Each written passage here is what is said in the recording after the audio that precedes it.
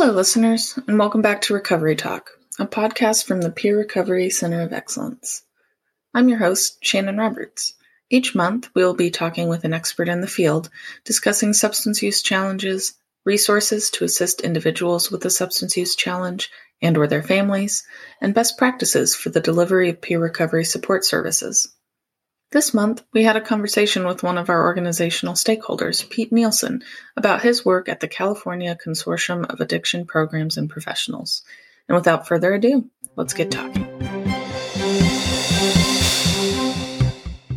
Well, listeners, I'm here with Pete of CCAP. Pete, welcome. Thank you, and thank you for having me. Yeah. Do you want to go ahead and share a little bit about yourself and a little bit about CCAP? All right, so I'm a person in long-term recovery. I'll start there, I have been in recovery since February 15th, 1996. For that, I'm Nice. really grateful.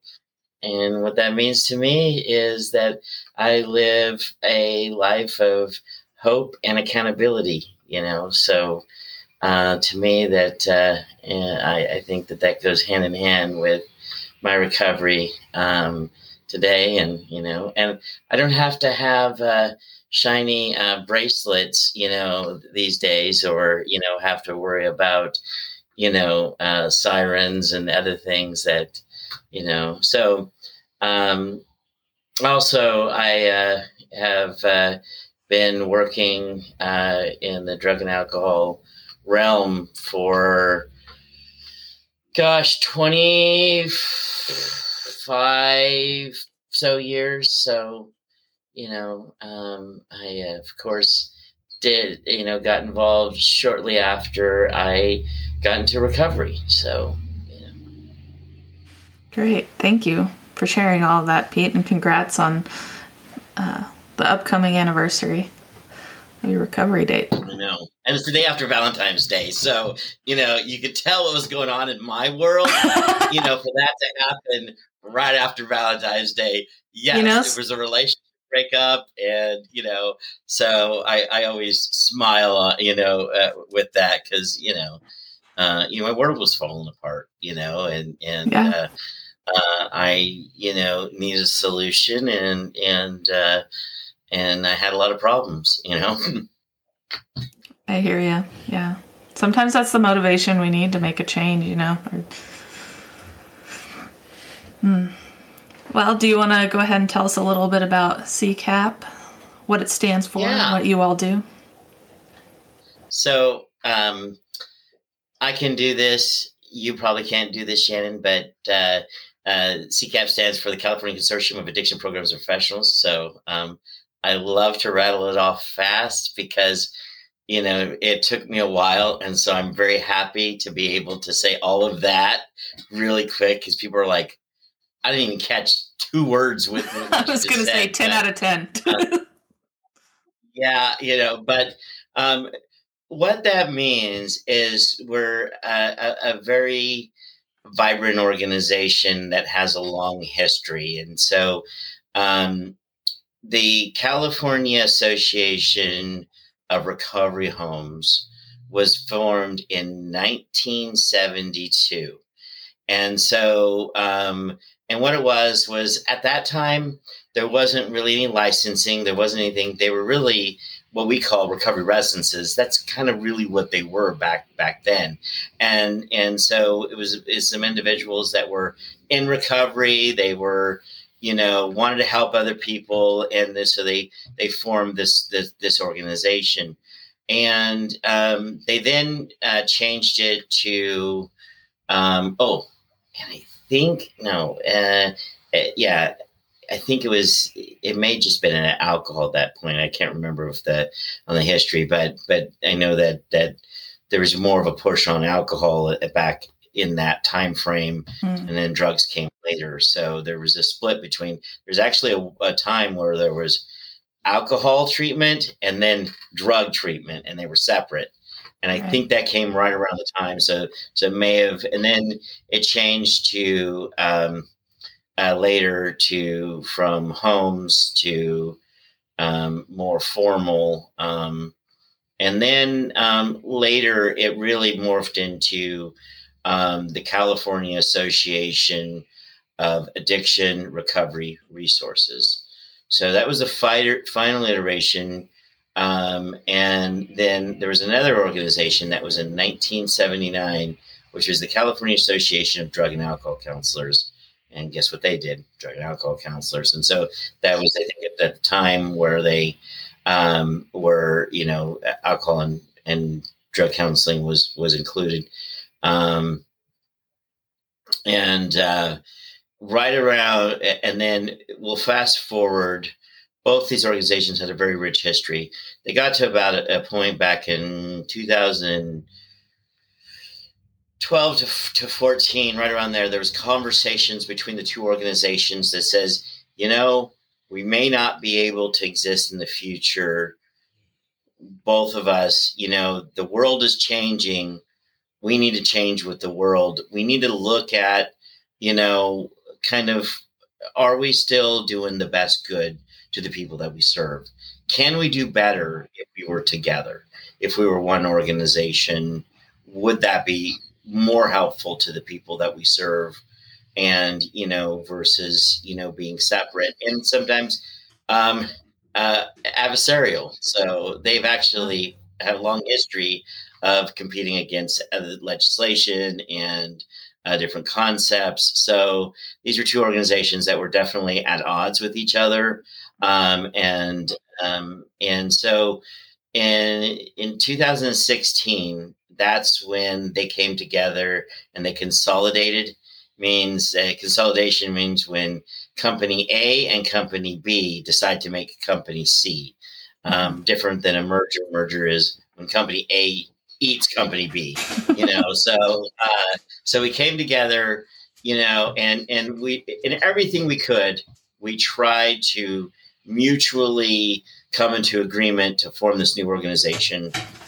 We argued about the name, we argued about all of the things, and then we came with the California Consortium of Addiction Programs and Professionals. And you can say it, consortium or consortium. Sometimes people, like to, because I think it's pronounced differently if you're in England versus if you're in the United States. So, and I say it both ways. I can say consortium and I say consortium. So both ways is absolutely correct. So when they came together, they created this new organization. The one thing that was left, because it's the California Consortium of Addiction Programs and Professionals, well, what happened to the recovery resources? So I didn't know that this would cause me a lot of heartburn, but it did, because there wasn't the identity that there was before. Right. And when they come together, they were just thinking about the treatment programs and not, and this is really right before the peer movement. So that wasn't really a thing in California. There wasn't in California, RCOs weren't,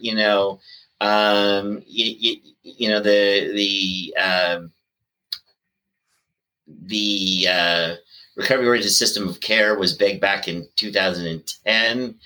And, so and that kind of died down. So there wasn't really a lot in that. So after we had, created, CCAP, a few years later, we got tested well, you don't really serve the people in recovery. And I'm like, well, that's where we came from. That is our roots. That's who we are.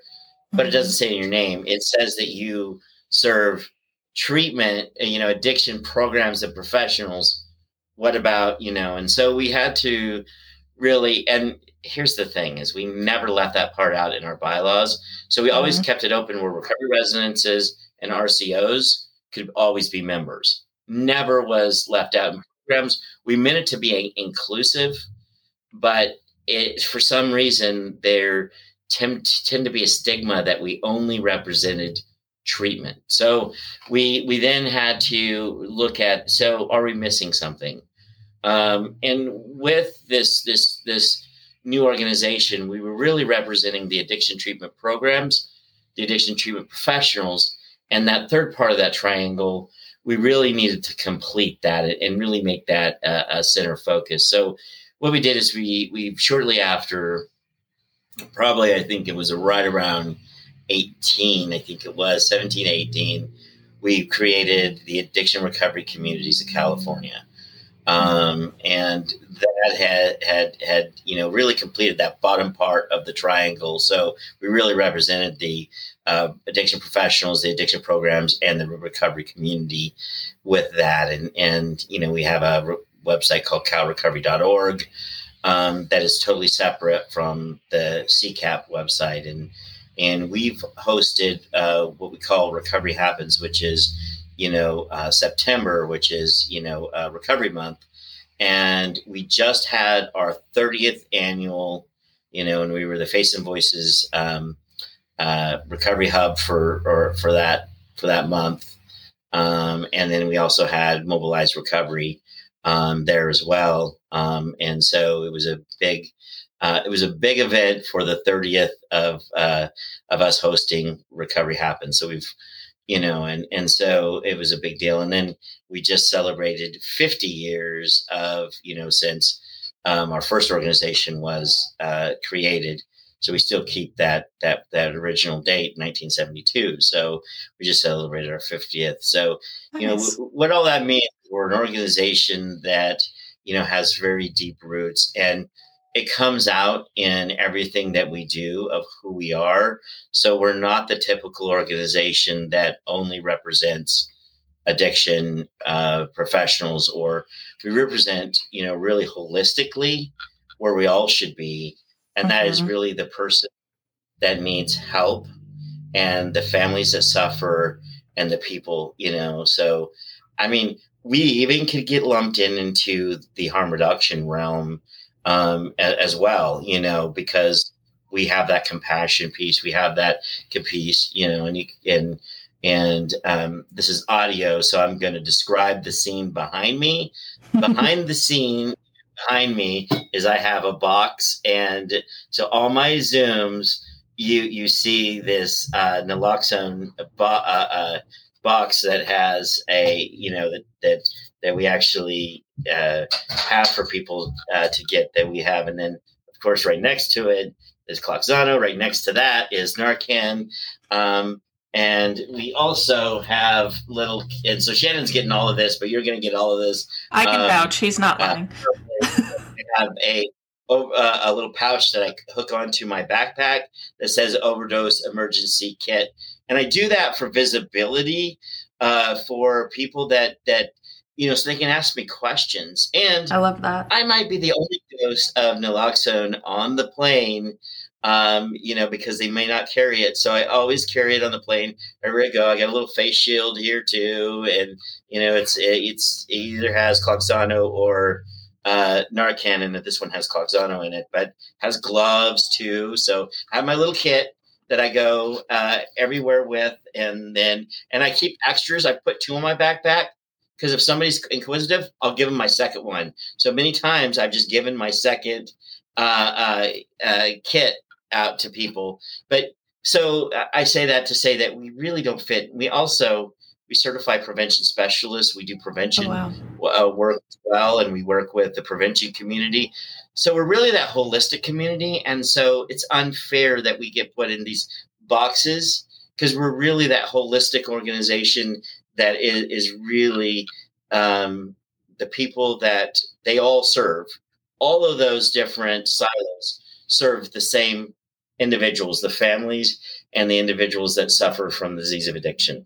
So why not have that simple purpose and not fight over all of the different things of the silos that we fight about? We fight about principles, we fight about ideas, we fight about money, all of that stuff. And it just hinders in helping people, and hinders the person that needs help, that we don't want anybody to suffer or die, or a family member to go without a loved one. I'm ready to say, stop. We don't need anybody else to die or suffer. And I think the other thing too is, a lot of times, and it pains me, we only focus on the death. We don't, we always say, well, this many overdoses, this many, and really we should be saying, suffering as well, because it's a different conversation when we talk about suffering. And we also need to be very mindful when we talk about overdoses we also need to be mindful that it's really poisonings as well. And when we also talk about, we need to also talk about alcohol. So alcohol, I don't know what the current figures, but I know that people have died from alcohol poisoning, and it was up. The numbers back in 16 and 17 was 100,000 people. So it really is scary when we get all upset and we say there's been all these overdoses because of opioids, and it's 100,000. And like, yeah, but we've hit 100,000 with alcohol for a long time. And I know the 16, 17 numbers. I don't know the numbers after that, but I'm sure it didn't go down because of the pandemic. That's pre-pandemic. So I'm sure those numbers actually potentially went up. But I say that because I think it's important that we get so fixated on these things, and it's really about people. And we know that, well, there are some people that may not all believe this, but I'll just show my colors here. Is connection is absolutely important. And I do believe, even though I do believe in the disease model, I also believe that connection is the opposite of addiction. So I know that's absolutely controversial, depending on who you ask and stuff. But I think that that's highly important to that. And so if we don't connect with the individuals, and we don't have compassion, and if we don't, show that people matter, the fundamental thing is that people matter. And let me tell you the other thing too. So we decided back in 16 what would be our, core purpose. What is our core purpose? We do a lot of services. We do a lot of things. But what really is your core purpose? What is, and that's the most important, like in leadership and everything else, to know what your mission, vision, and your core purpose. What is that? And our core purpose is this: to make the world a better place by eliminating the devastation caused by addiction. That's it. Drop mic, boom. There you go. So that's really where, everything that we do, all this stuff. And let me give you another, to the listeners, another little secret. Keep it coming. Is that we're actually not one organization, because we're the consortium. So where that comes from was we're actually 3 organizations. So we're a 501c6, which is a membership organization, and 2 501c3s, one for credentialing and one for education. So when we just say CCAP because it's easier rather than explaining all that, especially first time, and it just gets confusing. We've done this before. We've had a rich history of having multiple organizations, and they used to all have different names. And it was just confusing because it was like, what organization are you? And so we just would say, well, let's just call it CCAP. And then if you need to know more, then we can delve down to, the C6 and the C3 and the general public and people that we talk to usually just want to know the name, and CCAP, and they don't care about the rest, that we're 3 organizations and all of that. So one other thing, and then that I want to say too, is taking a sip of my coffee. Very important. Is that we are a publisher of a magazine, and we took over, I don't know, 3-4 years ago. I can't remember the date, but maybe it's right around there. Of a magazine that's been around for 50 years. It's called Counselor Magazine. And so we're also the publishers of that magazine.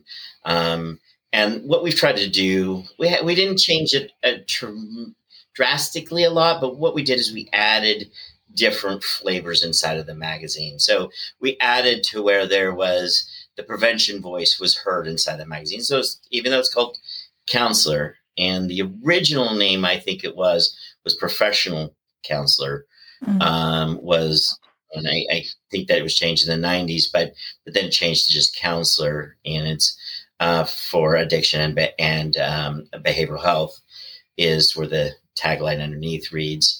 But here's the thing is we also have, recovery is spotlighted in there, treatment, harm reduction, and we do go, different populations we talk about. So we really talk about a lot of different,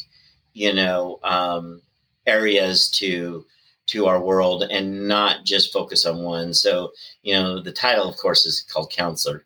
I don't think I can change that, and I don't think I would, because the branding is great. But really, it's more of an inclusive magazine that people can pick up. And if you're in the prevention world, there's a part for you. If there's a treatment, part for you. If there's recovery, there's a part for you. Harm reduction, there's a part for you in there as well. So it's very much a holistic magazine in that sense. So, that's another part that people don't know about us. So, I'm really giving you all the stuff that you don't know about us that you wouldn't know if you looked at our website, because our websites are the new storefront. So, Right. What wouldn't know about us when looking at that, you would think just, that one thing. So, and one last, little caveat is we really work with a lot of different organizations nationally. We're members of lots of them. We're a member of National Council of Faces and Voices, ICNRC, I don't know, a lot of others I missed, NAR, so a lot of the different national organizations, most of them, NAMA recovery, and I've missed a couple, but we are state affiliates of all of those different national organizations, and we also created another organization in California called CICARA, and I am going to hopefully say it correctly and not so the pressure's on. So CICARA stands for California Coalition of Addiction Recovery Advocates. And so what we did is we saw that there was not a recovery voice in California, an addiction recovery voice, a substance use recovery voice in California. There was, it's a very strong mental health recovery voice in California, very strong. We had a bill that passed in the 2000s that was the mental health, what was it? It was Prop 30 through 63, I think it was, if I remember the number, but it was Mental Health Services Act. And that would give 1% of millionaires would have to pay 1% tax for mental health recovery services, and it couldn't be part of the regular infrastructure. So it really just boosted the mental health recovery world. And so we kind of had just this, a lot of our recovery world had been morphed into the professional world. A lot of our old recovery residents have become treatment organizations. A lot of the individuals that were peer counselors became professional counselors. So we had the opposite that was going on in the East Coast, where this peer movement was just thriving, and we had moved from the peer into this professionalization, which then now we come back to what is old is new again. So now we come back to that. And so we really had lost a voice in California as far as that representation of recovery. And what does that mean as far as substance use or addiction? So what we did was we created CICARA, and it's really made up of us, but a lot of different organizations as well. So, there's Young People in Recovery are a part of it, Shatterproof, and a host of others. And I apologize. The Phoenix, a lot of organizations that we know that have California chapters and that have, influence in California, the recovery community. We thought it was important that any type of regulation, legislation, and anything has to do with recovery, any money, the recovery voice should be heard. There's a saying, nothing about us without us. Me, my big saying is, FUBU, for us, by us, however you say that. And here's the other saying, if you're if you're not at the table, then you're on the menu. So nobody likes to be on the menu. So we need to be at the table. And so we created this, and we've successfully have worked on lots of different legislation. The last one, well, one of the last ones is we have and this is well, actually two of them. But one of them, we actually there's some great advocates down or up in Maine, and they were running a bill to make sure that fentanyl test strips were not considered paraphernalia. And I was like, let me check into California. Sure enough, California, even though we had people that were giving out fentanyl test strips that there was actually government money for them to give it out, it actually technically was illegal because it's considered paraphernalia. So we passed a bill to make sure that it wasn't. And then we did the same thing. And we had some other advocates that says, well, can you also do like the date rape drug test strips, like for, people that go to bars and stuff. Can you also, because they're considered paraphernalia as well. Can you also, and I'm like, yeah, absolutely. It's all about, safety and helping people. And so we did that. And then we also got passed naloxone for college students that the colleges would have to, the college system, and as well as the community college system, the universities and the community college system would have to have that overdose reversal medication available for college students, and some people had said, that weren't for the bill says, well, I don't know if we should have that because college students don't really do drugs. I'm like, are you kidding? That's it's yes, they drink, but they do drugs. So, and so I think it's important to have that. And then we also did another one that was passed as well, was the ethical treatment, marketing and treatment bill, which would do two things: give the patients a bill of rights within treatment, and so that their voice is heard. They have a right not to be patient brokered. They have the right to, all of these different rights that they should have in treatment. That we just need to outward and say you have that right. And the other thing that we did was to stop these unethical people from, misleading the people seeking help. So we've had this problem on the internet with people misrepresenting who they are and what they do. And so let's say somebody says, you know what, I want to find treatment in California. And, I like this place in Atwater, California. And that's okay. Nobody knows where Atwater is, not even us in California. That's okay. Let's say you found this place and you're like, I want to go there.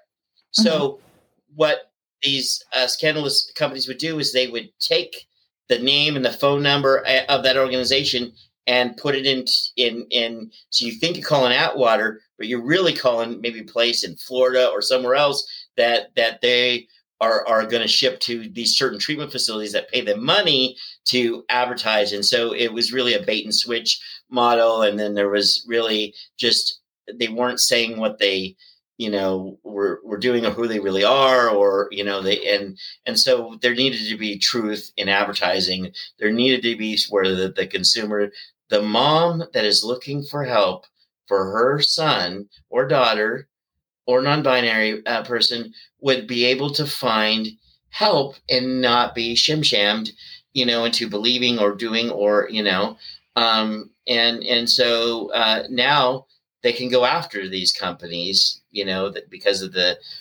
law that we got passed, or the bill we got passed, that's now a law. And, so now the people that seek help are safer, better, and I wish all the states would do something like this because it's happening in other states. So, but at least we got California. So I think I'm done, Shannon. So I'll turn it back over to you, you're great. Thank you. Yeah. Thank you so much, Pete. Great. The perfect elevator speech. That was our full time together, and I want to be responsible to your schedule and mine. But, you guys are doing some really incredible. I'm not known for brevity, Shannon. That is fine. I often tell people on these episodes, it's like, you almost don't even need me. Like, these people are doing incredible work. They just need to get on here and brag. I think before we hop off, one of the things I wanted to the very beginning, that rub between like the addiction world and the recovery world. And I even hate posing it like that, because it's all one space, right? Like, you spoke to that very well, but there does seem to be, I guess maybe the more accurate way to say it is like the treatment world versus recovery world. But that's not just a California thing. That seems to just be part of the discourse that keeps coming up. If you had people in front of you who are running into that challenge, or like were really wanting, like poised and ready to start bridging that gap in their own communities, what would you say to them? What inspiration would you give them? So the funny thing is I've been working on, how do we make this better? How do we work together? How do we bridge that gap? How do we, and so I actually created a map, and it looks like a treasure map kind of thing, and kind of put, addiction, recovery, treatment, medication assisted, recovery community organizations, recovery residences, all on this map, and mapped it out, and I used the stages of change model, because almost nobody disagrees with the trans theoretical model and the stages of change. I've had nobody. If you're harm reduction prevention, nobody says. Everybody uses it. I mean, that model is used all over the place. So I use that as a baseline to have conversations and to kind of map all this out. So that we could kind of bridge these gaps of, where are they? And it goes across, it's a continuum. And I came up with a nice little, because things have to make sense for me. So I came across and created, and really I'm looking at, it's the less known processes of change is really more than the stages, because people can argue, well, that doesn't really fit, but it's really more of the processes of change, and it actually fits prevention, treatment, harm reduction, recovery. And what I did was I put together a little model that shows the stages of recovery, that shows, and this is separate from the map. So I got the map really for consumers and family members, and then I got this little for other people that were kind of need some type of crosswalk. And basically it has on it the stages of recovery. Then it has the stages of change and kind of how they overlap and what that look like. And then it has another one, which is a larger kind of continuum that says, that you have your recovery building and I can't even, let me look it up. Hold on. Give me 30 seconds. You're good. Because believe it or not, I have a lot of things in my brain, and my brain decided to take a nap on me. So, so I need to wake up my napping brain. It's really, so on this, it's recovery exploration, recovery building, and recovery sustaining. So we wanted to kind of put the broad, so that really the thing that we're talking about is recovery, and treatment fits in that, because that's the acute, that's you need that, but treatment isn't what it is. It's really all recovery, and then everything fits into that umbrella. And I am saying that wherever somebody is as far as harm reduction, it does fit in there, and I'll address that too. Same thing with prevention, and I can address that as well in those communities. And so on harm reduction, anybody that goes to most of the known harm reduction services we talk about, specifically safe injection sites, specifically needle exchange, and you can even put MAT in there, methadone and buprenorphine. You can put those in there as well. Those known, a person would have to say, you know what? I don't want to die. And Narcan, I can put Narcan in there as well, or naloxone. Now, somebody would have to say, you know what? I don't want to die.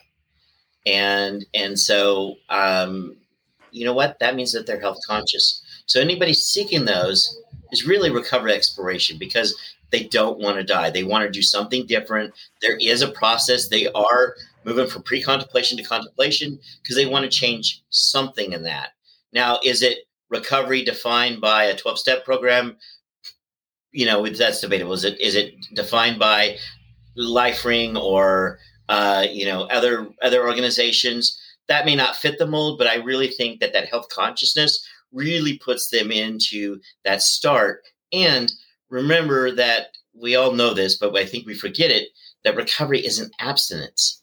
Recovery is really about that lifestyle and that mindset that we have, not necessarily abstinence. And I think we fight with that way too much. And if we just kind of let that go a little bit and look at, be more friendly to that it would really kind of welcome the harm reduction advocates into that fold. And then prevention.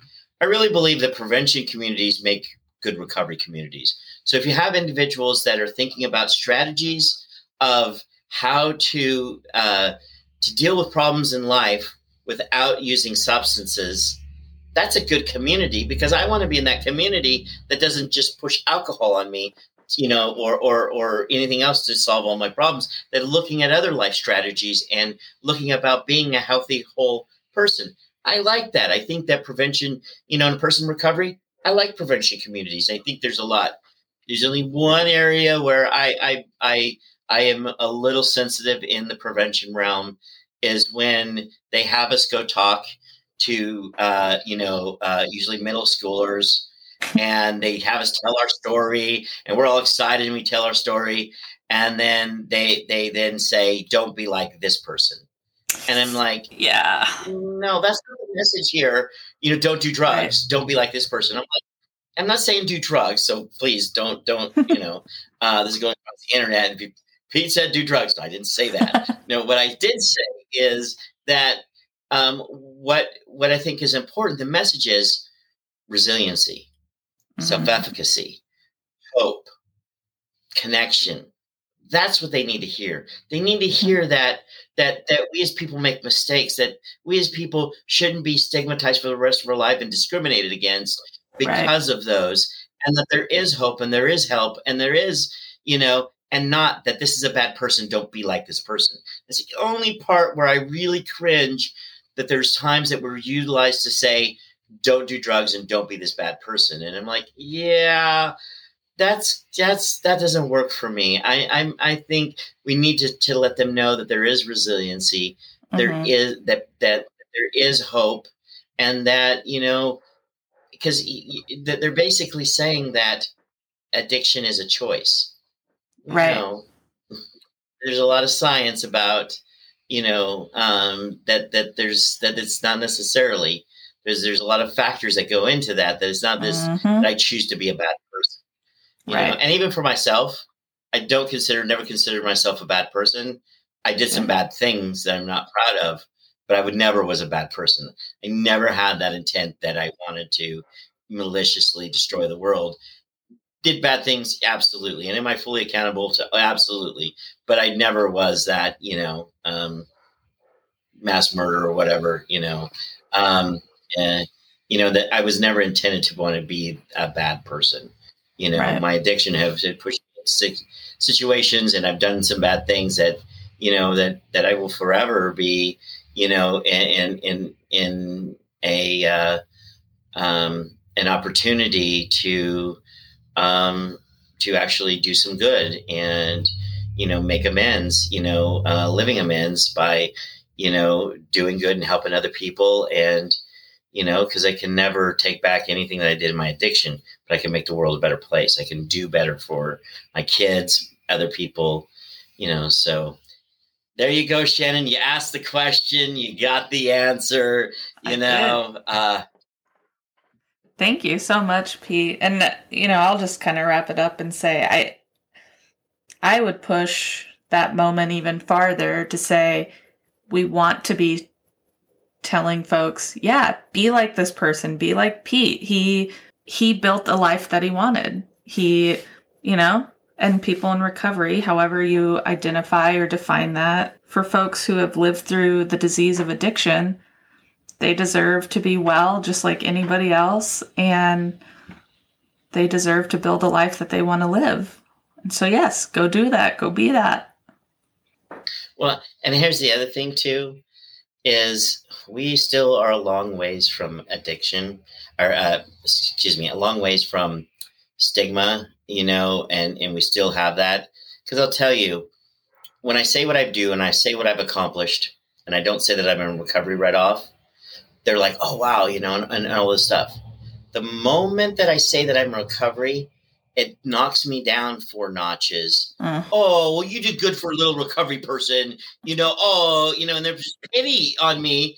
And I'm like, no, I had it harder. I didn't have it easier. You're thinking because, I'm in recovery that somehow the bar was lowered and that, getting a master's, doing all this stuff, all that it was, no, it wasn't easier. I had to go over a lot more hurdles.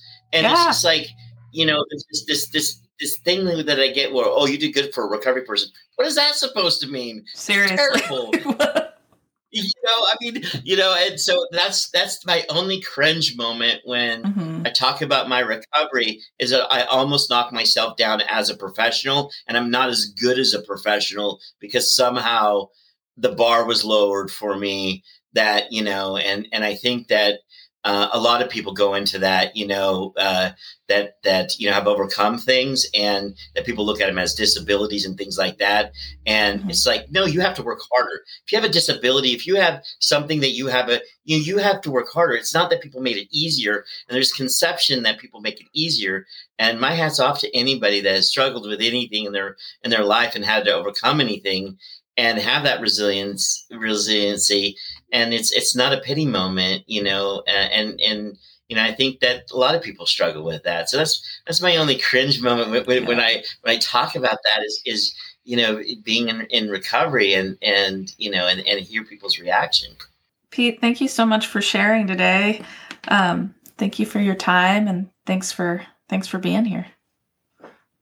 Yeah, well, thank you for having me, and I was excited to do this podcast, as you can tell in my voice. So I'm glad that I could finally hang out with you, Shannon. So thank you.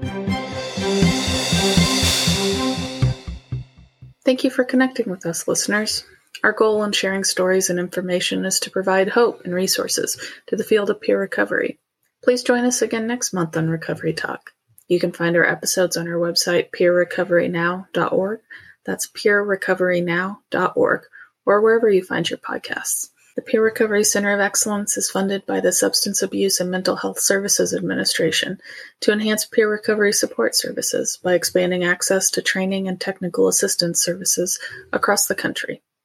The views expressed in this podcast do not necessarily reflect the official policies of the Department of Health and Human Services, nor does mention of trade names, commercial practices, or organizations imply endorsement by the U.S. government. Talk with you next time.